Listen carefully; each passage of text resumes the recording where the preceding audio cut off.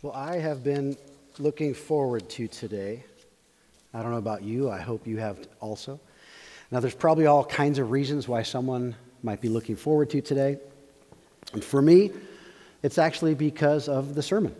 And I don't mean who is giving the sermon, because that's me. That's not what I mean. But because I've known for a while now what this particular day's sermon was going to be about, and particularly the text for the sermon. And we've arrived at a significant place in our story in the series through the book of Exodus. Exodus chapter 15, and you can put your finger there or bookmark that or turn there in your Bible. We've just journeyed through the parting of the Red Sea and God's defeat of the Egyptians, and now we've come to something very interesting. We've arrived at the first song recorded in the Bible. And if you know me, you know that I like music. All kinds of music, all kinds of different songs and things about the songs. And it's also been really fun in these last couple of years of life to see my kids develop a liking for music as they're getting older also, and the different things that they're into. And there's so many different and great aspects of music and songs. You have titles and the stories that are sung about and given, the melodies, the harmonies, the instrumentation, the vocals, the lyrics, or the lack of lyrics if it's an instrumental. Actually, one of my all-time favorite songs is an instrumental piece. But we find ourselves here at this spot in Exodus chapter 15, the first song recorded in the Bible. And I went back and forth trying to come up with a good title for this message, something that would capture the essence of the story and also kind of hint at the key elements of what was going on, but do so in a clever way. Maybe something like, I was thinking, a tune for the times, a song for salvation. But there was another key element that even those couple of titles didn't really capture or touch on, because it's not just about what's going on, the times. It isn't just about the fact that there is a song or the tune. There's something larger going on here. There is something about the salvation of the Israelites. But it's not just the fact of their salvation. It's more about what's happening right after their salvation, what they do next, immediately after. It's more about their response. And so I landed on the title, as you might see in your notes, A Response to Redemption. And we've been in this series through the book of Exodus for a little while now. We've already journeyed from the beginning of the book to chapter 14. The Israelites journey out of Egypt all the way to the Red Sea. And there we saw the crossing of the sea, but on dry land, and the miracle that was. And also the destruction, literally the absolute destruction of God's enemies who had enslaved them. And this story that's been going on, particularly that story from last week's message, is their actual salvation. That's the moment of their actual salvation. But salvation always demands a response of praise. Praise that's appropriately expressed in song, you might say. And therefore, the Song of Moses, as the beginning large portion of Exodus chapter 15 is often called, the Song of Moses found in this passage was not merely appropriate at this point in the story, it was mandatory. Because whenever God does something great, he deserves to be praised, right? Often this praise comes in the form of a song. Did you know there was singing at creation? The book of Job says that when God made the world, the morning stars sang together and all the angels shouted for joy. Job 38, verse 7. And there's also singing all throughout the Old Testament. Usually when God saves his people, they sang of his praises. And here's just some examples I noted. In the book of Judges, when Israel defeated Jabin and Sisera, Deborah and Barak sang for joy. Judges chapter 5. King David sang when God delivered him from his enemies in 2 Samuel chapter 22.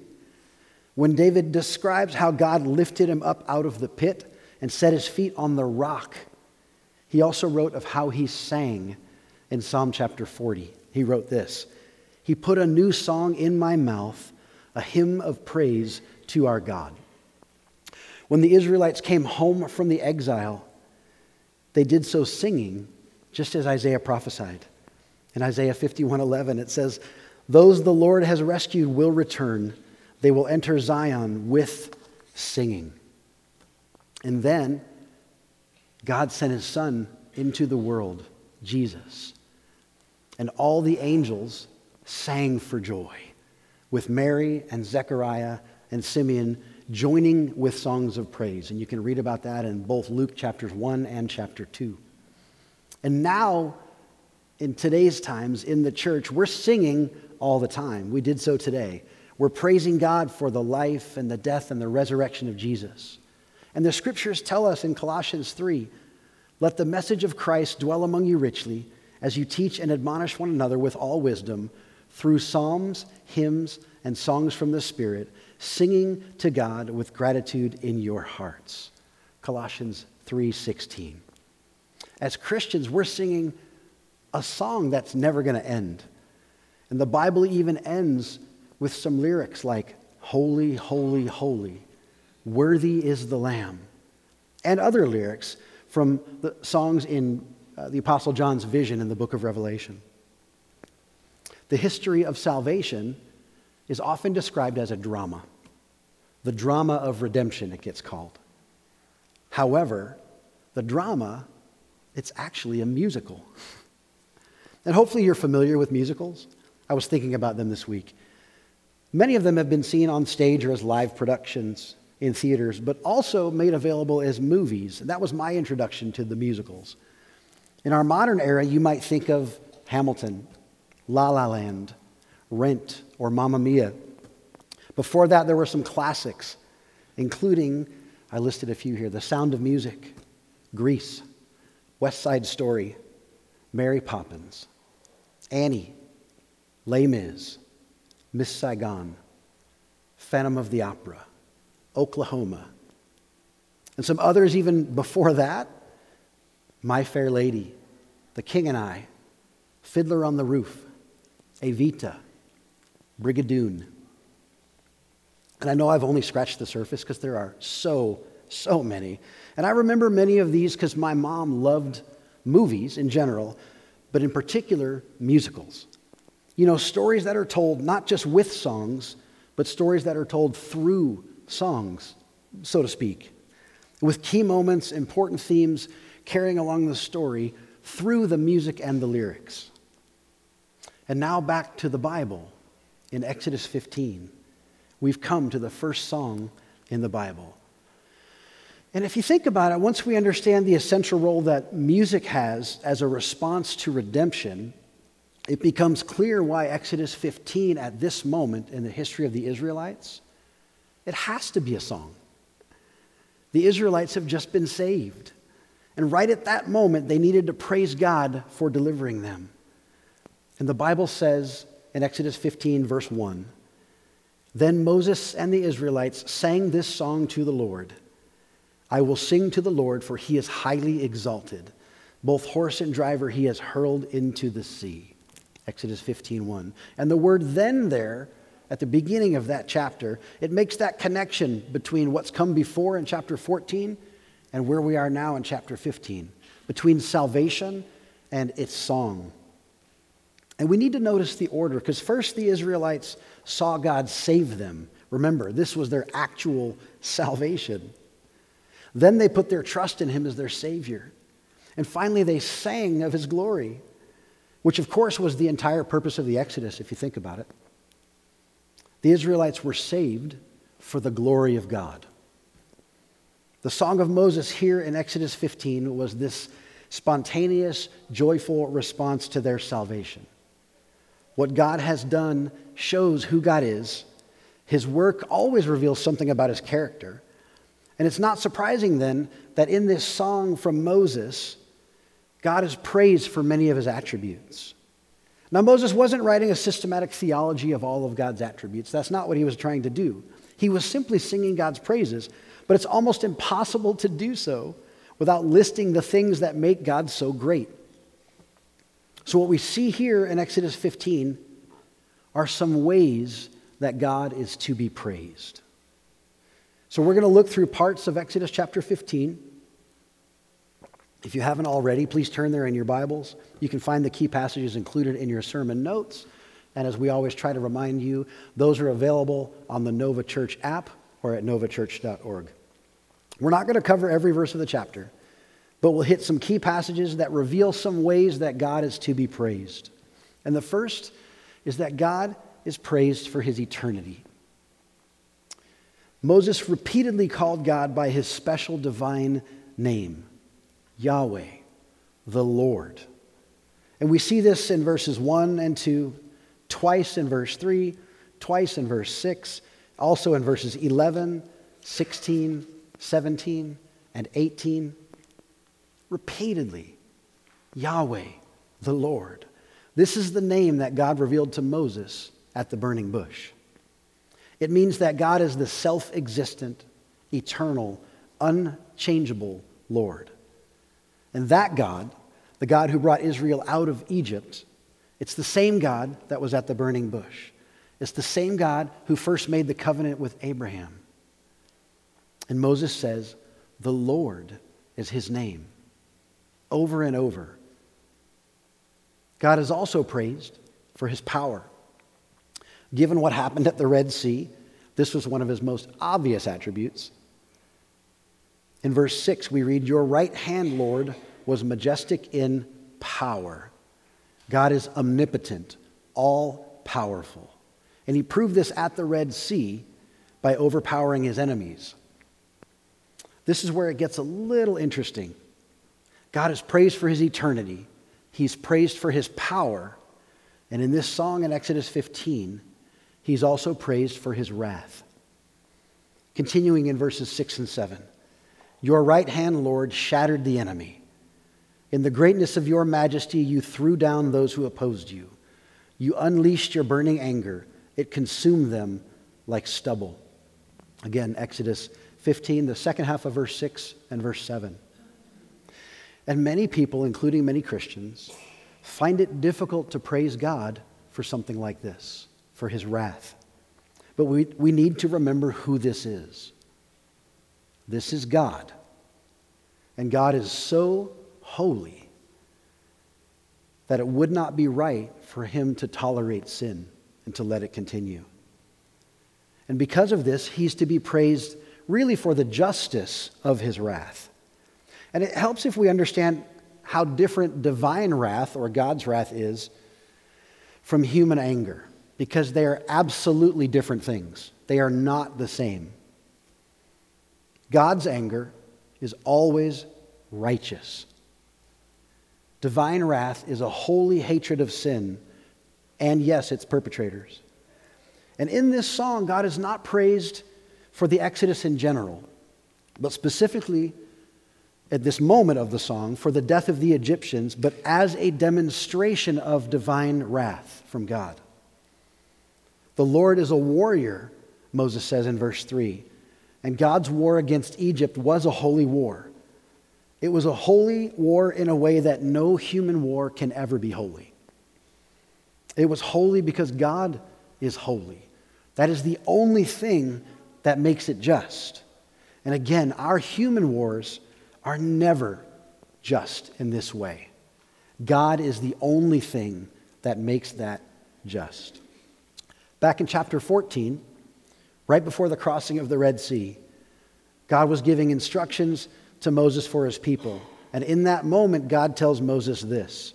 Exodus 14, verse 4, the second half of the verse. I will gain glory for myself through Pharaoh and all his army, and the Egyptians will know that I am the Lord. And so the Israelites did this. That is what this is all about. It is about God, no one else, and nothing else. And so God is praised for his eternity in this song. He's praised for his power. He's praised for his wrath. And next, he's praised for his supremacy. The eternal, just, all-powerful God is superior, not only to his enemies, but also to their gods. In order to prove the supremacy of God, Moses listed more of God's superior traits in his song. In verse 11, we read, who among the gods is like you, Lord? Who is like you, majestic in holiness, awesome in glory, working wonders. And it's there as a question. But the answer, of course, is that there is no one like God. He is utterly incomparable. God alone is majestic in holiness, set apart, unique. There is no one like him. God alone is awesome in glory. God alone is able to work wonders like the plagues and the parting of the sea. And there's a lot to praise God for. And it makes complete sense that Moses in a song would be gushing about God. But there's more, because God is also praised for his love. Look at verse 13. In your unfailing love, you will lead the people you have redeemed. In your strength, you will guide them to your holy dwelling. Again, Exodus 15, verse 13. Unfailing love, it says. This is referring to God's covenant-keeping love. Remember, God chose his people. He told them that they are his and that he would rescue them and bring them out of slavery. And God kept his promise. And Moses was not describing just random acts out there. These were righteous acts of divine judgment, but they were there because of God's love for his people. The Old Testament is the story of God bringing his people to their home in the house of the Lord, to him. That was the plan and the story then, and this is still God's plan for his people. Every day, God is bringing more and more children into his holy dwelling. And soon all God's people will be there to sing this song that will never end. And so Moses ends his song with this chorus in verses 17 and 18. We read, and they sang, you will bring them in and plant them on the mountain of your inheritance. The place, Lord, you made for your dwelling, the sanctuary, Lord, your hands established. The Lord reigns forever and ever. Exodus 15, 17 through 18. And this was the right note on which to end the song. There had been this long quarrel and battle back and forth with Pharaoh, but God had finally settled this once and for all. And there's no longer any question about who the true king is. Moses praises God for his kingly rule. And God is king not simply over Israel, but over all creation. And not just then, but now. And not just now, forever into the future. What an amazing God. He is eternal, omnipotent, holy, just, loving, faithful. So if anyone wonders whether this song is of any practical use, I'd say ask this question. What kind of God do we worship? We worship a God who will be with us always. We worship a God who has the power to save us and to triumph over the sin in our lives. We worship a God of wrath who will see to it that justice is done. We worship a God of everlasting love who will take us home to live with him forever. The God we worship is worthy of song. And I love this idea. I read this 2 sentences from one pastor in preparing for this message, and I wanted to share it. And he writes, it's good to talk about the attributes of God, but it is even better to write them in poetic lines, set them to music, and sing them to God. Until we do this, we have not yet achieved the goal of theology, which is the worship of God. That's what theology is. Not just the study, but the worship of God. And in Exodus 15, everyone was singing because everyone had been rescued. Every believer should sing to the Lord, not because they have a good voice, but because of what God has done for you. Praise is the natural response for those who've experienced God's grace. The Exodus was the most important event in the Bible until the cross. And what did they do after it? Sing. That's what saved people do. And this pattern continues throughout the Bible all the way to the end in Revelation 5, where we see everyone worshiping the Lamb who redeemed the people with his blood. And songs, they help us remember. So everyone should sing from their heart directly to their Savior for the great deliverance that they have received, just like in Exodus 15. And just like in Exodus 15, we're supposed to sing about him and to him. There's both of those aspects. We sing about who God is, and we sing to him personally in worship. We express to him our love for him, our gratitude for salvation. And just like in Exodus 15, we're to sing of his glory and his salvation. This song here talks about who God is, what he has done, and what he will do. It also looks to that future because he is God and he is Savior. And this song tells the splendor of God and all kinds of his attributes. Just like in Exodus 15, we're also to sing out of a personal connection. In order to worship God properly, you have to have a personal connection and relationship with him. That gets it out of the head and into the heart. And remember, this is how the Song of Moses began. Moses sang, this is in Exodus 15, verse 2, I'll read. "The Lord is my strength and my defense. He has become my salvation. He is my God, and I will praise him, my Father's God, and I will exalt him." There's a personal connection there. And the Song of Moses is thoroughly God-centered. And just like Exodus 15, our songs also are to be centered on God. And what I mean by that is this. Moses gave all the glory to God. He didn't say a single word about his own role in what was going on in Israel's salvation. It was all about God.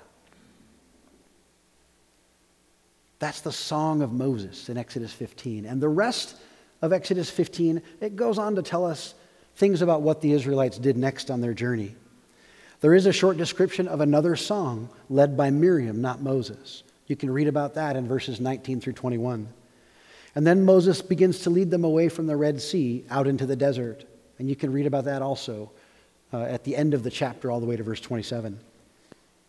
And we're told they traveled for 3 days and then they couldn't find water, and so they started grumbling again. Really? After all this, grumbling again. Sounds just like me. And then they come to Elim where there's springs of water and palm trees, and they're able to camp there near the water. And of course, the Lord provides for them again. But this is interesting because after their amazing encounter crossing the sea, there's this wonderful song that I've just talked about. And then they move on right away. It's almost abrupt. And it made me think of an interesting detail from back in chapter 14 again. When they found themselves trapped in by the Red Sea on one side and the Egyptians on the other, the people had started grumbling. And I think the very first part of God's response back in chapter 14 is interesting. It's in Exodus 14, verse 15. And we read this. "Then the Lord said to Moses, 'Why are you crying out to me? Tell the Israelites to move on.'" And it's almost like God is saying, after all we've been through together, the plagues, after all you've seen me do in the world and for you, don't get stuck in this moment. Keep trusting me. Keep moving on. And almost immediately after this beautiful moment of praising God through song, the text just tells us Moses led them out into the desert. It doesn't say he led them to an amazing, beautiful promised land. That's later in the story. It's interesting that he leads them right out into the desert. And they've just gone through some really awful stuff and amazing stuff all at the same time. And they've had a moment to praise God through song, expressing how God is for them. And you'd hope that they'd catch a break here and maybe have some time to rest, right? Or to settle down or something. But that's not what God has for them. He has a different circumstance in store. And yet he is still for them. He is their God. They are his people. That hasn't changed because God doesn't change. In the Bible, the Exodus, the cross, and the resurrection of Jesus they're objective demonstrations in history that God is for us, however we feel and whatever is happening. Let me say that again, because I want you to catch that. In the Bible, the Exodus, the cross, and the resurrection of Jesus are objective demonstrations in history that God is for us, however we feel and whatever is happening. However we feel and whatever is happening. Whatever our circumstances, we can still sing of God's goodness. As a matter of fact, we're supposed to sing of God's goodness. Because whenever God does something, he deserves to be praised. It will be a great day when Jesus comes again. God will bring every sin to judgment, and he'll take his children home to live with him forever. Absolutely, that'll be great. But now, know that God is for you and that he won't fail. In fact, he can't. This is why we are supposed to keep practicing our praise. And so we're actually going to practice this now today. I'm going to ask you to join with me in prayer as I close this portion of our worship service. But I'm going to invite the worship team back up to lead us in a song of response.